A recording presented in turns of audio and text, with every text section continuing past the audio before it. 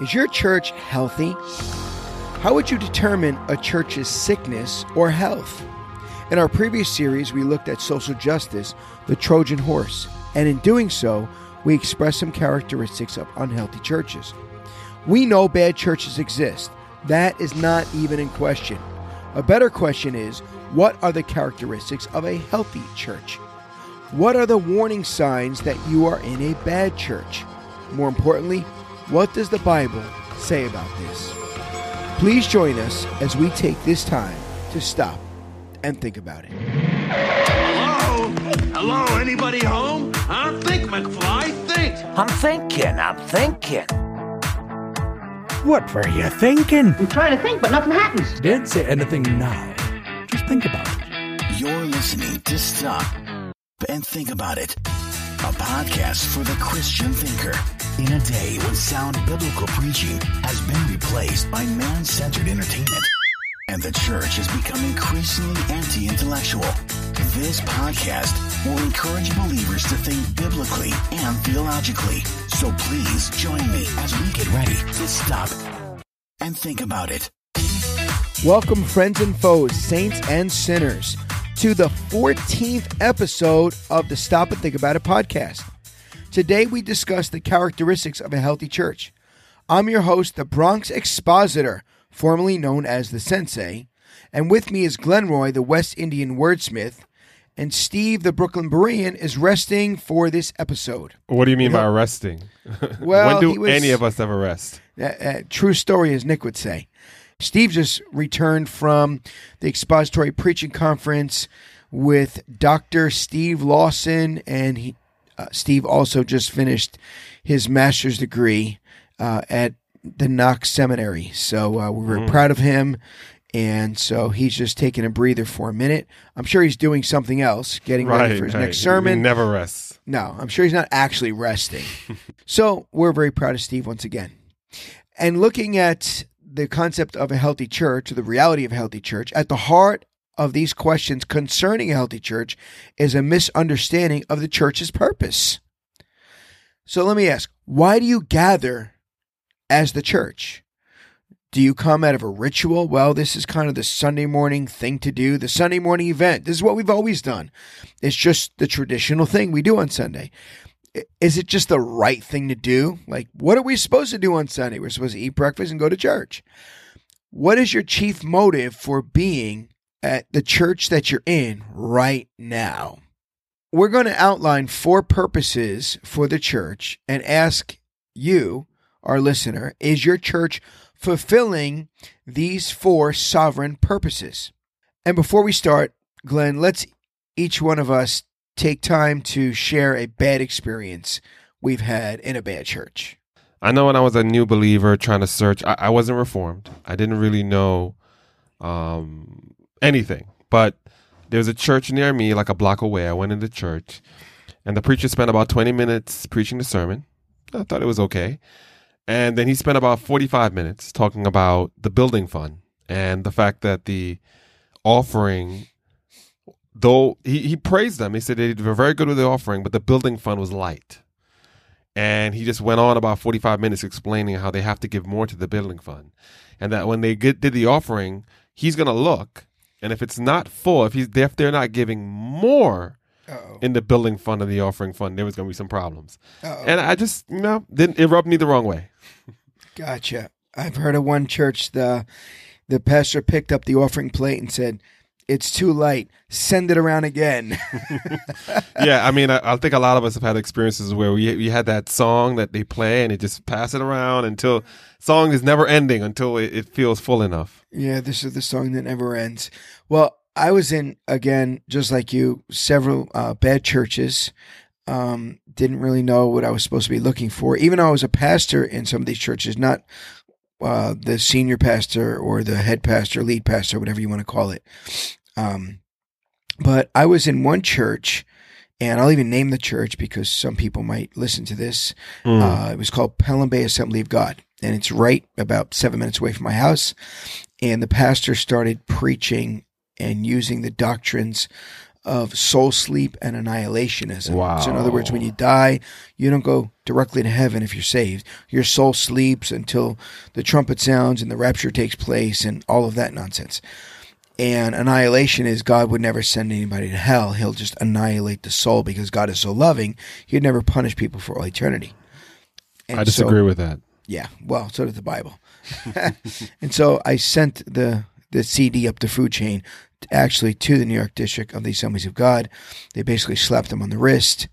And eventually down the road, I gave up my credentials with the Assemblies of God altogether. And I was in another church and finally ended up in the church that you and I serve in together, Grace Baptist Church, which is the healthiest church I've been in my entire life. I would say the same. And isn't it interesting? So, there was a lot of, I had situations like that as well, but for me, it was just the money thing. And for you, it's primarily about doctrine. Absolutely. Which it is for me too, but it's kind of funny. I mean, I think one thing I realized is that I really did not have any criteria. It was like, I'm going to go, and I just hoped that whatever I was reading in the Bible would be matched by the church. Would you say that's your experience or most people's experience? Yeah, I just thought there should be preaching and singing and people should kind of have fun together, gather together, pray together, just kind of like the hamster on the wheel, just kind of running through what you think should be there, but not actually looking to Scripture first, just looking to what I saw in other churches that I was in. Wouldn't it be amazing if there was some like document or book or like something we can look to kind of see what that would look like? Absolutely. If there was just like some kind of compass that God gave us to direct us north toward the direction we should be going. I mean, is there something like that? I think that there is. I think that the Lord sent down something called the Word of God. Wow. So we have it. If we were to be honest, which I know we are being, we did not look to Scripture to find the characteristics of what should be in a healthy church. No. So we look to our experiences, to what other people said, and not necessarily people that also look to Scripture to show us what's in a healthy church. I just knew it didn't match what was in Scripture. Yeah. And so it was kind of like this illustration I heard. This little kid says to his mom, "Why do you cut off both ends of the ham for the Thanksgiving meal?" And she says, "I don't know, because my mother did it." They asked grandma the same question, "Why do you cut off both ends of the ham?" She said, "I don't know, because my mother did it." Great-grandmother's still alive. They asked the great-grandmother, "Why do you cut off both ends of the ham for the Thanksgiving ham?" She goes, "Look at the size of my oven. I can't fit a whole ham in there." So, I mean, some people just do things out of rote tradition, not actually doing something reasonable, and in this case, scriptural. So I think that what we should do is we should actually look to the Scriptures and read a passage from Acts chapter 2, verse 42 to 47. And Glenn, you want me to read that, or are you ready to go? I think that's your Elect Standard version that you're reading from. Go The ahead, Elect Standard version? That's right. Okay, let me hit that. And so God's Word says in Acts chapter 2, verse 42 through 47, "And they," meaning the church, "devoted themselves to the apostles' teaching," notice that's first, "and the fellowship," second, "to the breaking of bread and the prayers. And awe came upon every soul, and many wonders and signs were being done through the apostles. And all who believed were together and had all things in common. And they were selling their possessions and belongings and distributing to the proceeds to all as any had need," not greed. "And day by day, attending the temple together and breaking bread in their homes, they received their food with glad and generous hearts." Verse 47, "praising God and having favor with all the people. And the Lord added to their number day by day those who were being saved." Amen. And for anyone who doesn't know, amen means, I affirm that. That's right. That's true. Amen. So we, obviously we talked about this before we did this podcast. And I think, we had a lot of thoughts, and we had a lot of criteria. We can put 50 different things that you would need to have in a good church. And I think, you can make a case for all of them. But I think even from this verse, there was 4 things that kind of jumped out at us, right? It's we would need a learning church.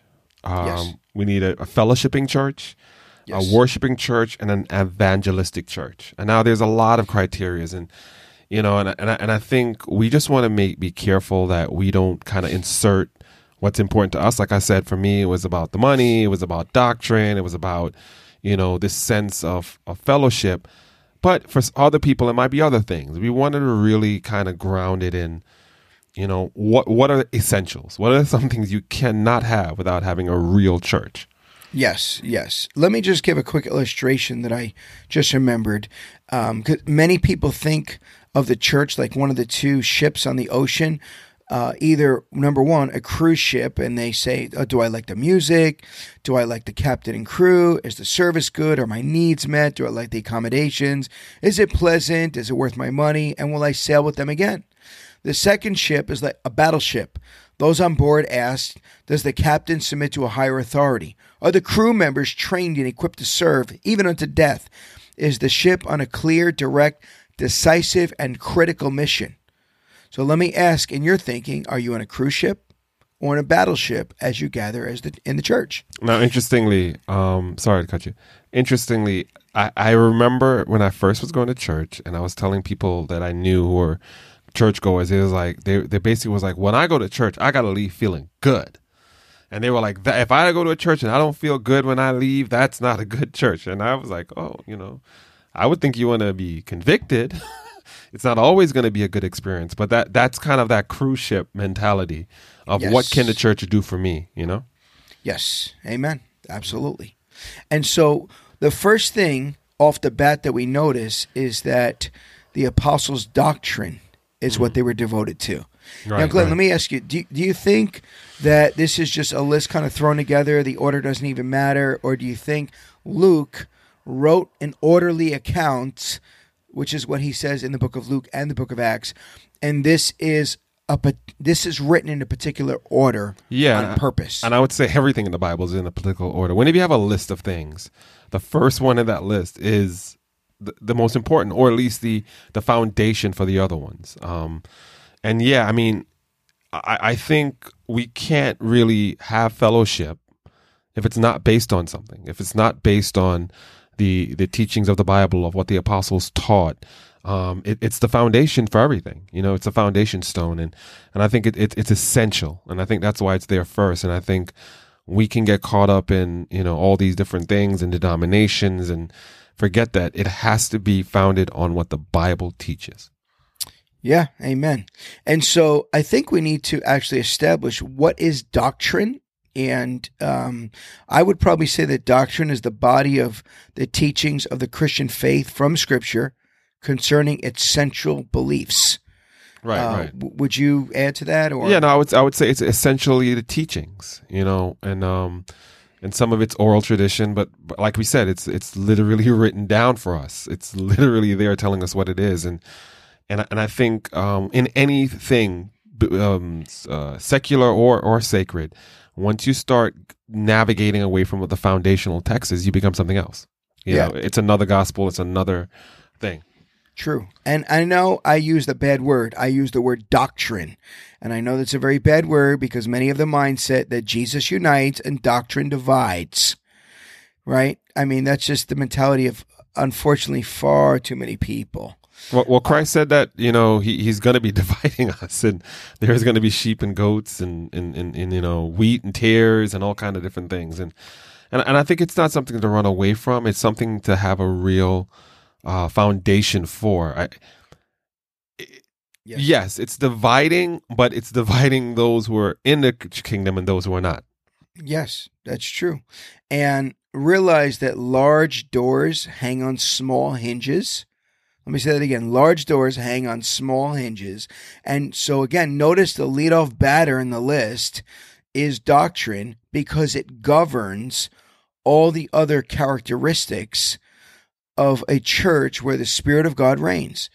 and therefore like all preaching, teaching, witnessing, prayer, discipling, living as the church, everything has to hinge on scripture, on doctrine, to equip God's people for service. And I think let's go back to what we started with our like bad experiences or Yes.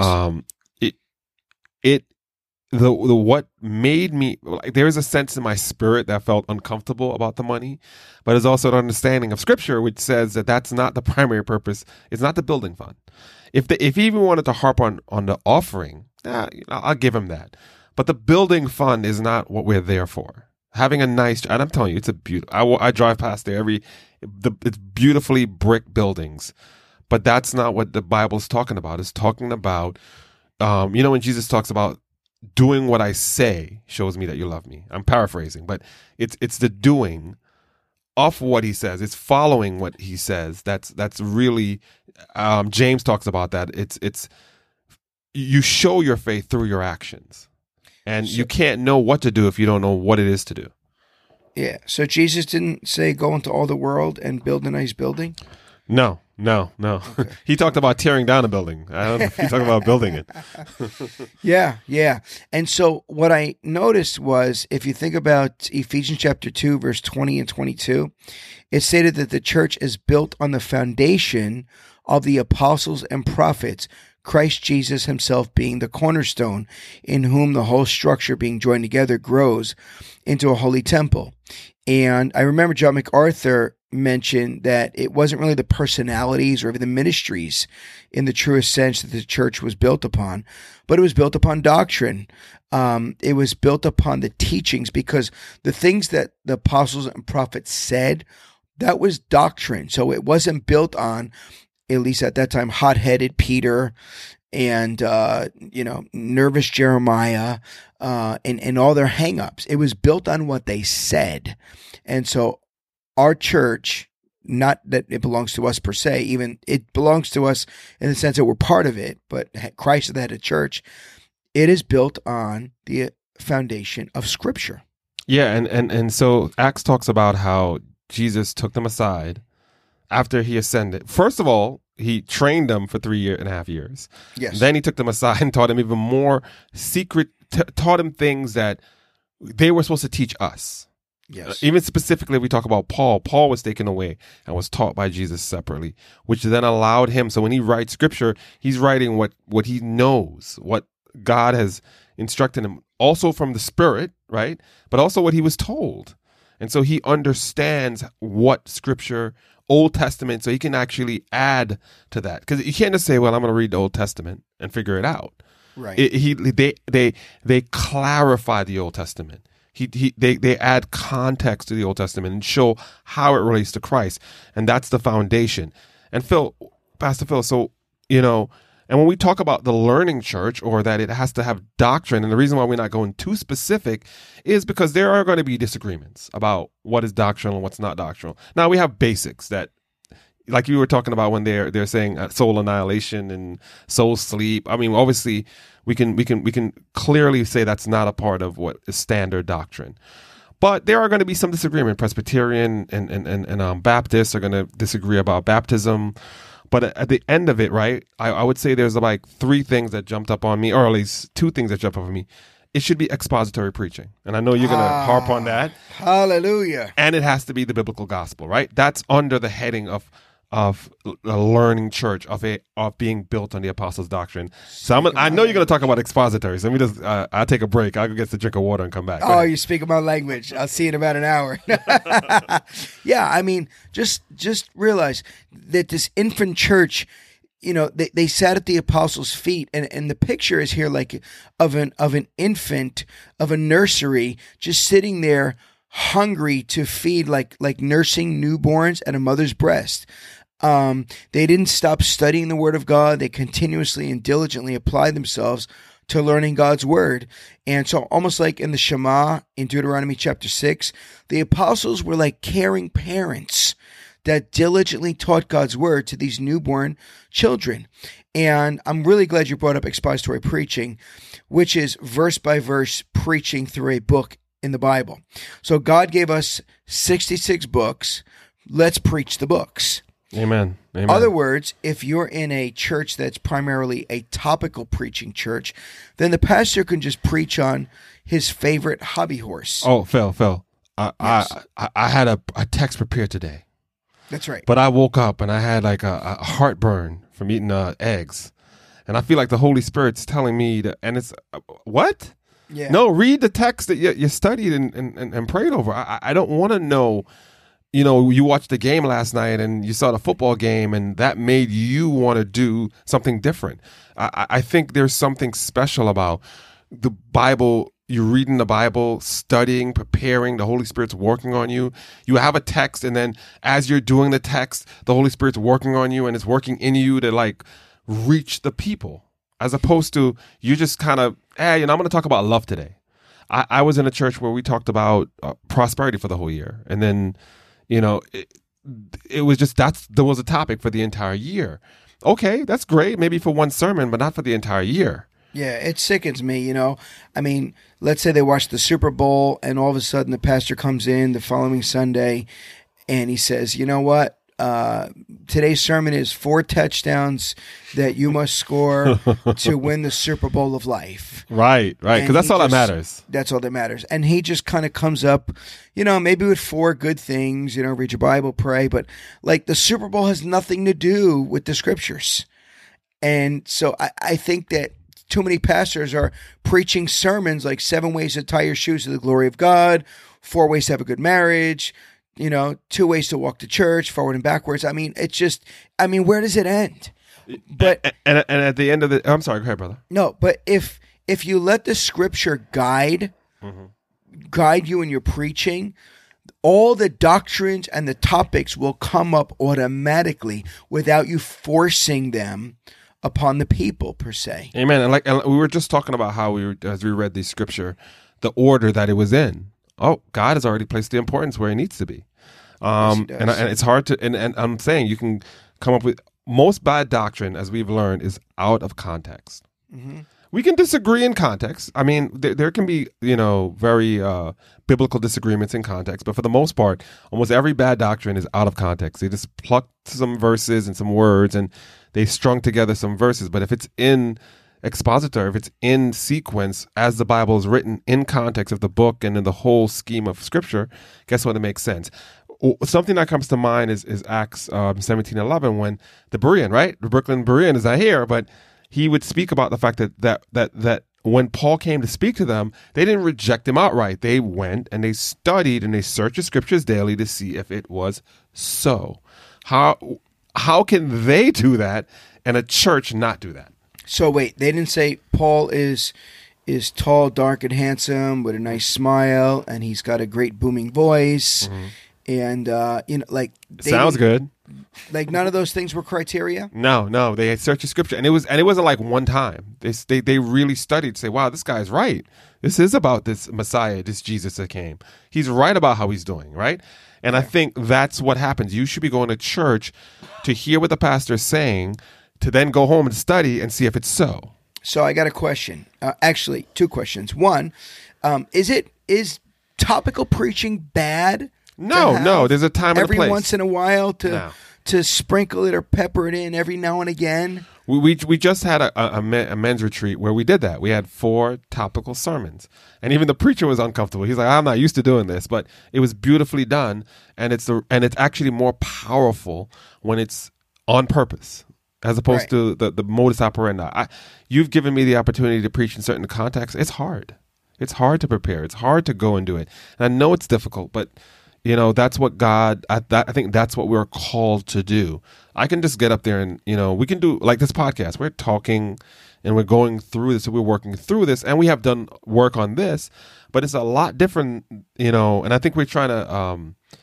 Do this with this text to kind of, hey, this is a text that kind of applies to church, and we're kind of doing it as we're talking about it, right? We're saying this is the first one and we're talking about it. That's all it is. We could just say, hey, these are my 10 pet peeves about churches. Hey, that's an interesting podcast, but I don't think that's going to help anybody. Yeah, and we're purposely going to spend most of our time on the doctrinal part because this really is the lead off. This really is the most important one in the list, and again, I agree. Every so often, it's okay to pepper in a topical message, but really, the healthy diet should really be an expository diet. It should be verse by verse through a book of the Bible. The pastor starts in the book of John, chapter 1, and preaches through the last chapter in the book of John. And I think the last verse. And I think before we move on, it's like as we're talking about it, I'm thinking about all these experiences I've had, and one of the experiences that made me leave the church that I was in to go to, quote unquote, a good church, a church that I'm in now, right, was this. It was a radio thing, a radio program where the guy kept saying, if you're not preaching about Jesus, he just kept harping on, if Jesus is not in the sermon, if it's not about Jesus, if it's not talking about Jesus' words, what's going on? And it just stuck with me. Like, why am I listening to a sermon, like you said, about 4 ways to score a touchdown? Like, Jesus should be the object. The gospel, Jesus, and our relationship to God should be the object of every single sermon. Amen. And I think it's hard to do that topically, because the topic today could be about love, and it could be about marriage, and it could be, and so Jesus can get lost in that equation. And I think we just gotta, instead of me telling you specifics, it's like, it should be about the Bible, biblical, textual, if that's the right way to say it, and it has to be about the gospel, sin, Jesus, constantly refreshing it. That's what it is. We're heralding the need for salvation, the sanctification of the Spirit. And so you're telling me that a podcast helped you out? Wow. Yeah. And I'm paying it forward, I guess, as they say, right? There you go. I like that. And so what was the doctrine that they actually nursed upon? Because they didn't have the New Testament. It wasn't written yet. Right. At the exact time that Acts 2:42, when we're reading it, they didn't look at the other letters of Paul and Peter, and they didn't have that. They were expounding on Jesus, right? They were expounding upon the words Jesus of Christ. Words. Yeah, right. Yeah. So they had the words of Christ because they had the apostles there. The apostles heard the words of Christ and they echoed the words of Christ. But they also had something else besides the words of Christ, if you will. Not that we're negating these other things. This other thing is not the word of Christ, because it is. But they had the entire Old Testament. But the great thing is that they looked at and read the Old Testament through the lens of the gospel of Jesus Christ, because Jesus said in Luke chapter 2, Luke 24, these are the very scriptures that testify about me. And then it says, when Jesus spoke with his disciples on the road to Emmaus, and beginning with Moses and all the prophets, he interpreted to them in all the scriptures the things concerning himself. So in the Old Testament, you have types and promises and shadows. And the New Testament, you have the fulfillment and the antitypes. So in the Old Testament, you have the New Testament concealed. And the New Testament, you have the Old Testament revealed. So the Bible tells us that we can't love God and serve God apart from good doctrine. Paul warned his young disciple Timothy, keep a close watch or take heed on yourself and on the teaching, in other words, your doctrine. Persist in this, for by doing so, you will save both yourselves and your hearers as well. And so Paul issues 3 commands and 2 promises. 1, the first command, to watch yourself, your life. 2, watch your teaching, doctrine. And then 3, hold on to these 2 duties. And after those 3 commands, there are 2 promises. 1, you'll save yourself. And 2, in doing so, you save your hearers as well. And so you too must be aware of false doctrines all around you, of Islam, the Word of Faith movement, Jehovah's Witnesses, Roman Catholicism, political liberalism, and all these kinds of things. And we must stick closely to what we call sola scriptura, scripture alone. But yes, Glenn, I think we should move on to the second mark, or the second characteristic, a fellowshipping church. Why is it important to fellowship with the church? Well, I mean, I had the same problem when I was going. I would watch YouTube, I would read my Bible, and I think to some extent it was very helpful to me, but I can't tell when I'm being sarcastic by myself. I can't tell when I'm being mean. You can only learn the foibles and the things that you need to grow in when you're around other people. So when I'm around other people, they'll say, hey, Glenn, you were a little harsh. Glenn, hey, are you praying? Are you studying? I'm the judge. I'm the judge, jury, and executioner, and I can say I'm a great Christian because of this, this, and this. Yes. Around other people, my flaws are exposed, and I'm able to grow because they're going to tell me where I'm failing. Also, they can encourage me in the things that I'm doing well in. Right. Can you be a Lone Ranger Christian? In other words, I don't need to go to church to love God. I could just stay home and worship God at home all by myself. Does that work? Not according to what Scripture says. Not according to what Scripture says. I mean, just imagine, we built a bonfire at the men's retreat, and if you had one log that was on fire and you put it by itself, that would go out. It needed the fellowship of the other logs to, to ignite. And if you take one and put it on its own, one believer on his or her own, I mean, how's that going to ignite with the rest of the body? Yeah. He or she can't. And I heard another illustration. Imagine if I wanted to paint a large wall in the church, and I take a paintbrush and I dip it in the paint and I start to paint, but my paintbrush only has one bristle to the paintbrush. It's going to take me the rest of my life to paint. Long while. Right. But if I take all the bristles and they have fellowship together and they all work together, now I could paint that wall in no time. But we have too many Christians that are saying, I can just be a Lone Ranger bristle, or I can just be a piece of coal or a piece of wood off on my own, and I could burn brightly for Christ, or I can be used to paint for Christ alone. It doesn't work that way, because what do you do with all these what do you do with all the verses that said things like be devoted to one another, honor one another, live in harmony with one another, accept one another, serve one another, pray for one another? How can you do the one another's, bearing with one another, if you're not with one another? Is that possible? No, it doesn't make any sense. And if you read Paul's epistles, the beginning is always about loving, and I miss you, and I'm coming to see you. If there was one person who in the Bible who could try to succeed in this lone Christian thing, was Paul, and he's always constantly saying, "I'm going to visit you. I'm coming to see you. I want to spend time with you. I miss you."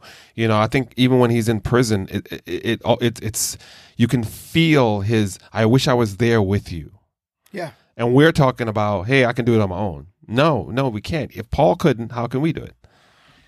Exactly. One of my favorite verses is in Hebrews chapter 10, verse 24 and 25. It says, "And let us consider how to stir up one another to love and good works, not neglecting to meet together as the habit of some is, but encouraging," here it is again, "one another, and all the more as you see the day drawing near." Amen. And so it's not enough to just be an attender. You have to be a member of a healthy local church. Amen. I think biblical membership is... would you say that if you're at a healthy church and anybody could be a member, and you sign a card and you pay some money? I've been to churches where you just sign a card and pay some money and maybe do one very slight membership class or fill out a form, and you're a member. I don't think that's really what the Bible intended. I do think you should tell your conversion. You should show signs of being a believer, that you should make a commitment to the faith, right? Yeah. And I think that starts with that firm foundation of doctrine. If the church has good doctrine, then they're going to evaluate you based on doctrine. Yes. There it is. It's back to doctrine. So even our fellowship is connected with doctrine. Mm-hmm. It's not disconnected. It's some of the doors that hang upon the hinge of the doctrine. And the verse tells us to stir one another up, which in the negative sense means to irritate, but here in the positive sense, it means to stimulate one another. And I like what you mentioned before. If you're being sarcastic or harsh or whatever, then the Matthew 7 and 18 tells us to correct one another. Right, church discipline, which we harped on. And it's actually been a theme in a lot of our podcasts, right? 14 in. And it's important. Yeah. Right? I mean, church discipline is written there for a reason. Can't discipline if they're not a member.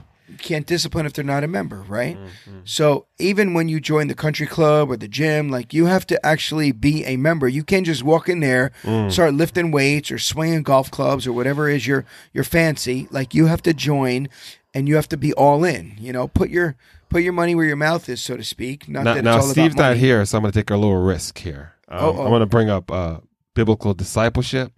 And if anyone knows you, that's one of your. Woo.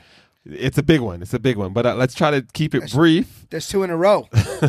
Try to keep it brief. But like I say, in fellowshipping, in biblical membership, in church discipline, discipleship. I mean, did the apostles just get this magical knowledge? Right? No. Right. What happened? Yeah, they Christ discipled them so they can turn around. A couple and do what he months, commanded couple them to years, do. couple days, 50 Years, days after they were. Oh, years. years. Okay. Yeah. It's kind of like many people, they take a seed, they plant it, and then they want to rush the harvest. Well, that's Yeah. impossible. Yeah. It needs the time to germinate and to grow in the atmosphere. And so that's what discipleship is. So you're saying, Steve, that everyone should Phil. work to the point. Oh, Steve, I'm thinking of Steve because I know he's I'm like, why did you bring that up, Glenn? I'm not insulted. Oh yeah. so I'm not insulted. Phil. Yes.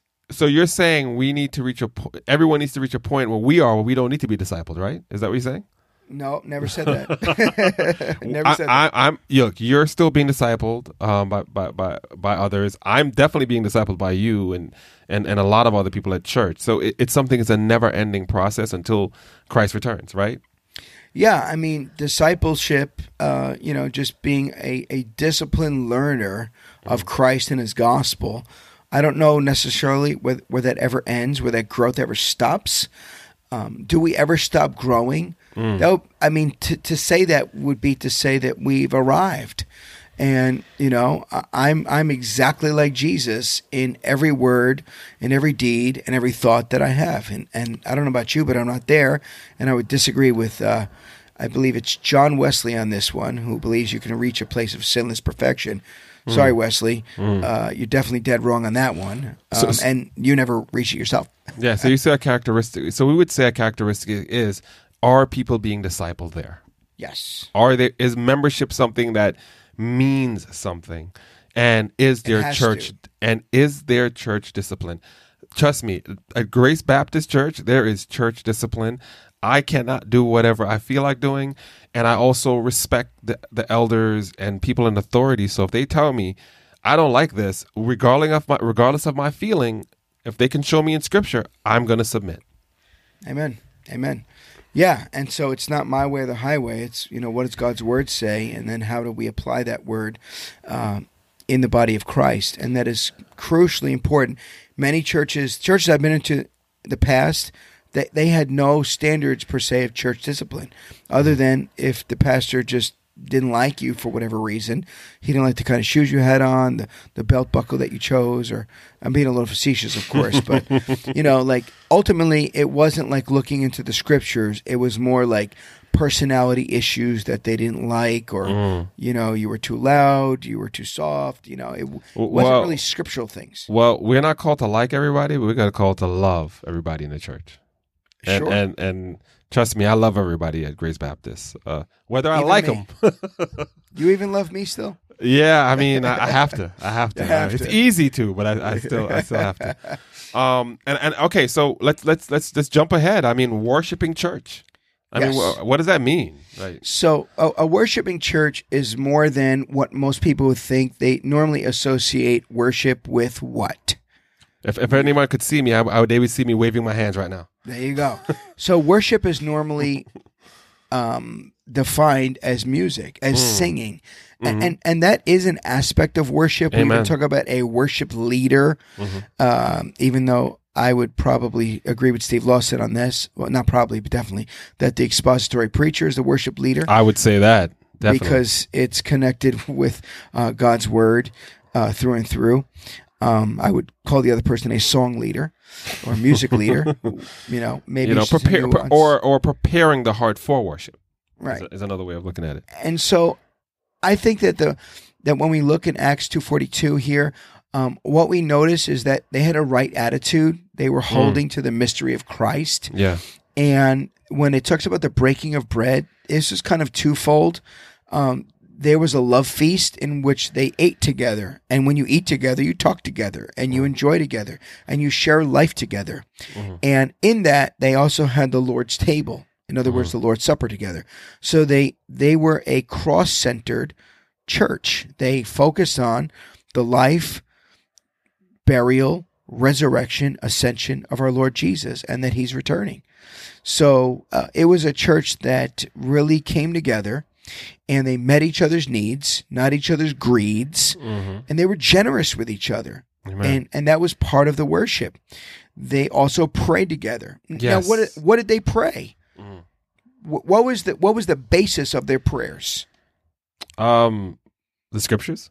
The script. There we go. Are we back to doctrine again? We're back to doctrine. I thought we were off that topic. No, you can't get away from it. I mean, it's absolutely impossible. Yeah. They prayed the scriptures, and they prayed many of the Old Testament scriptures. Right. So for all the people that says we don't need the Old Testament, the New Testament is filled with quotes from the Old Testament. Peter preached his first sermon. The most of it was straight up from the Old Testament. Amen. Amen. Right? And so they prayed the Old Testament. They prayed the words of Jesus. And let me ask you, do you pray the scriptures, or do you just pray feelings? Nothing more than feelings. I was waiting for that song to be played. I mean, yeah, it's a that very could be our short new song. theme. Steve, you're not here. We're going to change everything. But yeah, it's more than that, right? And I think we just had a men's retreat, and it finished with prayer, and I think and we talked about corporate prayer. You know, Yes. Is there a church that makes time for praying together about the needs in the church, the needs outside the church, the just thanking God? You know, I think we do, like, end of the year, we do a prayer. We do it at the end of service, 2 prayers. We also have times during the month that we just do end of month prayer, and I think in that, one of the things that we have to do is make sure we're praying the scriptures. If a sermon was preached, like, make your prayers focused on God, Amen. on God himself. And I like what my friend Evans always says. You know, he says when you're in a courtroom, the judge doesn't start taking requests until the judge is ushered in, until all rise and the judge is honored. And so even when you look at, like, the Lord's Prayer, first it starts Our Father, and then later on you start asking, give us today our daily bread. And so first it's honoring God, focusing on his will, on his kingdom, on who he is. And then you focus on yourself in light of who God is. And many people just treat God like a cosmic Santa Claus. God, I want this, I want this, I want this, and I want it by, yesterday. Yeah. And that's not prayer. Amen. And so one thing that's been a tremendous blessing to me is praying the Psalms. So I don't know if you've prayed the Psalms, but you can I think you've made me, and I was blessed by it. By hook or by crook, right? So praying the Psalms, just in a practical sense, you can read 5 Psalms a day. So today's the 7th. So you would read Psalm 7, add 30, read 37, and then 67, and just keep adding 30 until you read 5 Psalms. Pick one Psalm and pray that Psalm, or part of that Psalm, or several verses from that Psalm. And you're reading the book of Psalms every month, and you're praying the Psalms, and it has every doctrine, it has every emotion, has every issue that you can ever or will ever go through. So it's always been very timely for me to pray the Psalms. And just the last thing on the aspect of prayer, I think many people have really bad and unscriptural prayer meetings. Some prayer meetings are more like town hall gossip sessions. And you have the person who wants to preach in their prayers. You have the person who wants to make infomercials. The person wants to tell everything about themselves and make them the hero of every story. And very little, Our Father who art in heaven, very little hallowing God's name and looking to how great God is and how grateful we need to be. And everything is just about me, myself, and I, the unholy Trinity. So let's look at the final one. So we've looked at number 1, we looked at the learning church with doctrine. 2, fellowshipping church. 3, a worshiping church. And finally, an evangelistic church. Evangel what? Evangelistic church. So I mean, we just talked about worship and the preacher. I mean, what do you mean? Yeah. So a church that doesn't reach out to lost people is a dying church. Oh, wow. That's a bold statement. I agree, but can you explain? So how can you truly believe that Christ is the only way to heaven, and all those who are not in Christ are under the wrath of God right now, even as we give this podcast or even as you're listening to it? You believe that they're going to hell for all eternity, but, hey, let's just stay in the church and only pray and listen to the word, which are very important, which we put first.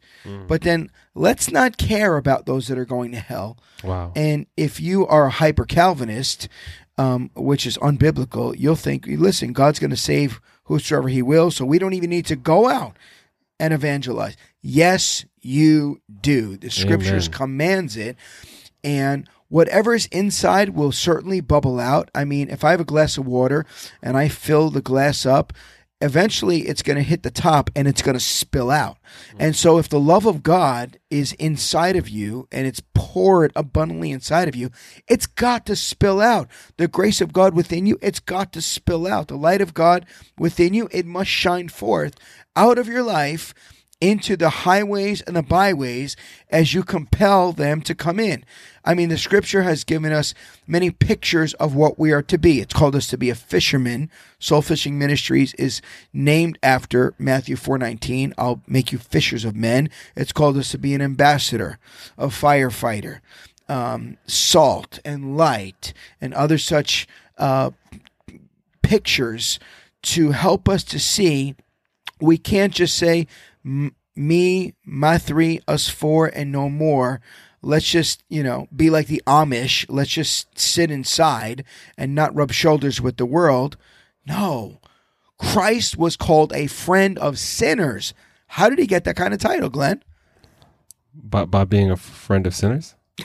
That was deep.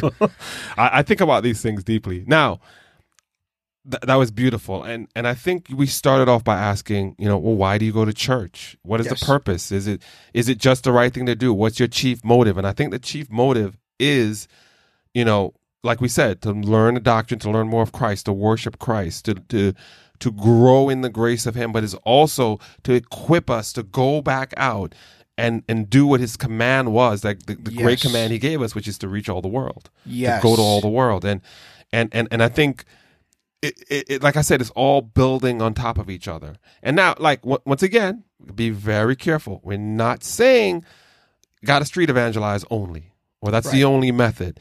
And I know churches the neighborhood, it's not conducive to standing on the street corner. But we're reaching our family members. We're hitting the communities, and we're getting out there, whatever that means for you. But they care about. I went to a church. I don't know how good or bad the church was, but they prayed. And they had a heart for the Jewish community that was around them, and that resonated with me. They didn't hit all the other things, but they hit those things. And Phil, I wanted you to, not everyone's going to be running on all cylinders in all four of these aspects, right? Yeah, I mean, I think there'll be ebbs and flows, but I think these four things are really important. And just before we review them, just on the evangelistic front. Does your church care about the community that you're in? Mm-hmm. I mean, a city that's set on a hill cannot be hidden. And so your church, realize it's planted on a certain block, in a certain street, in a certain community, in a certain city or neighborhood for a reason.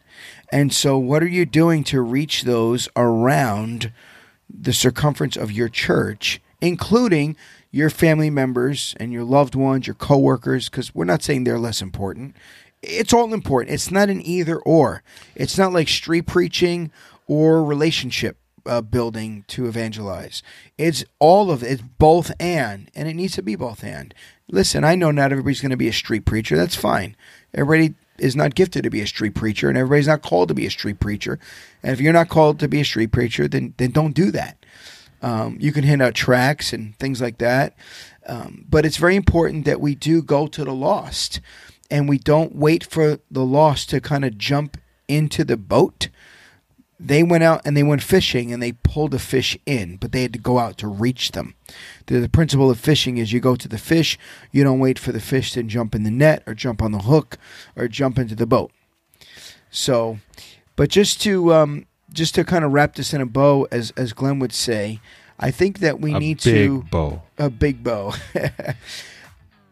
We're looking at a learning church, a fellowshipping church, a worshiping church, and an evangelistic church. And in some fashion, these four things should be in a local church to show that you have a healthy church. And again, there's a lot of depth to each one of these, and it's not an exhaustive list of things. You can certainly add other aspects to this list. But we felt like these were 4 pillars that should hold up the local church. Well, thank you for taking this time to stop and think about it. If you would like to contact us, please email us at stopandthinkcrew@gmail.com. You could also visit our website at www.stopandthinkpodcast.com. This podcast is listener supported by generous people like you.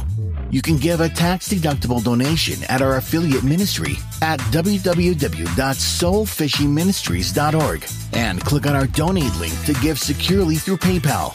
Thank you for listening to Stop and Think About It.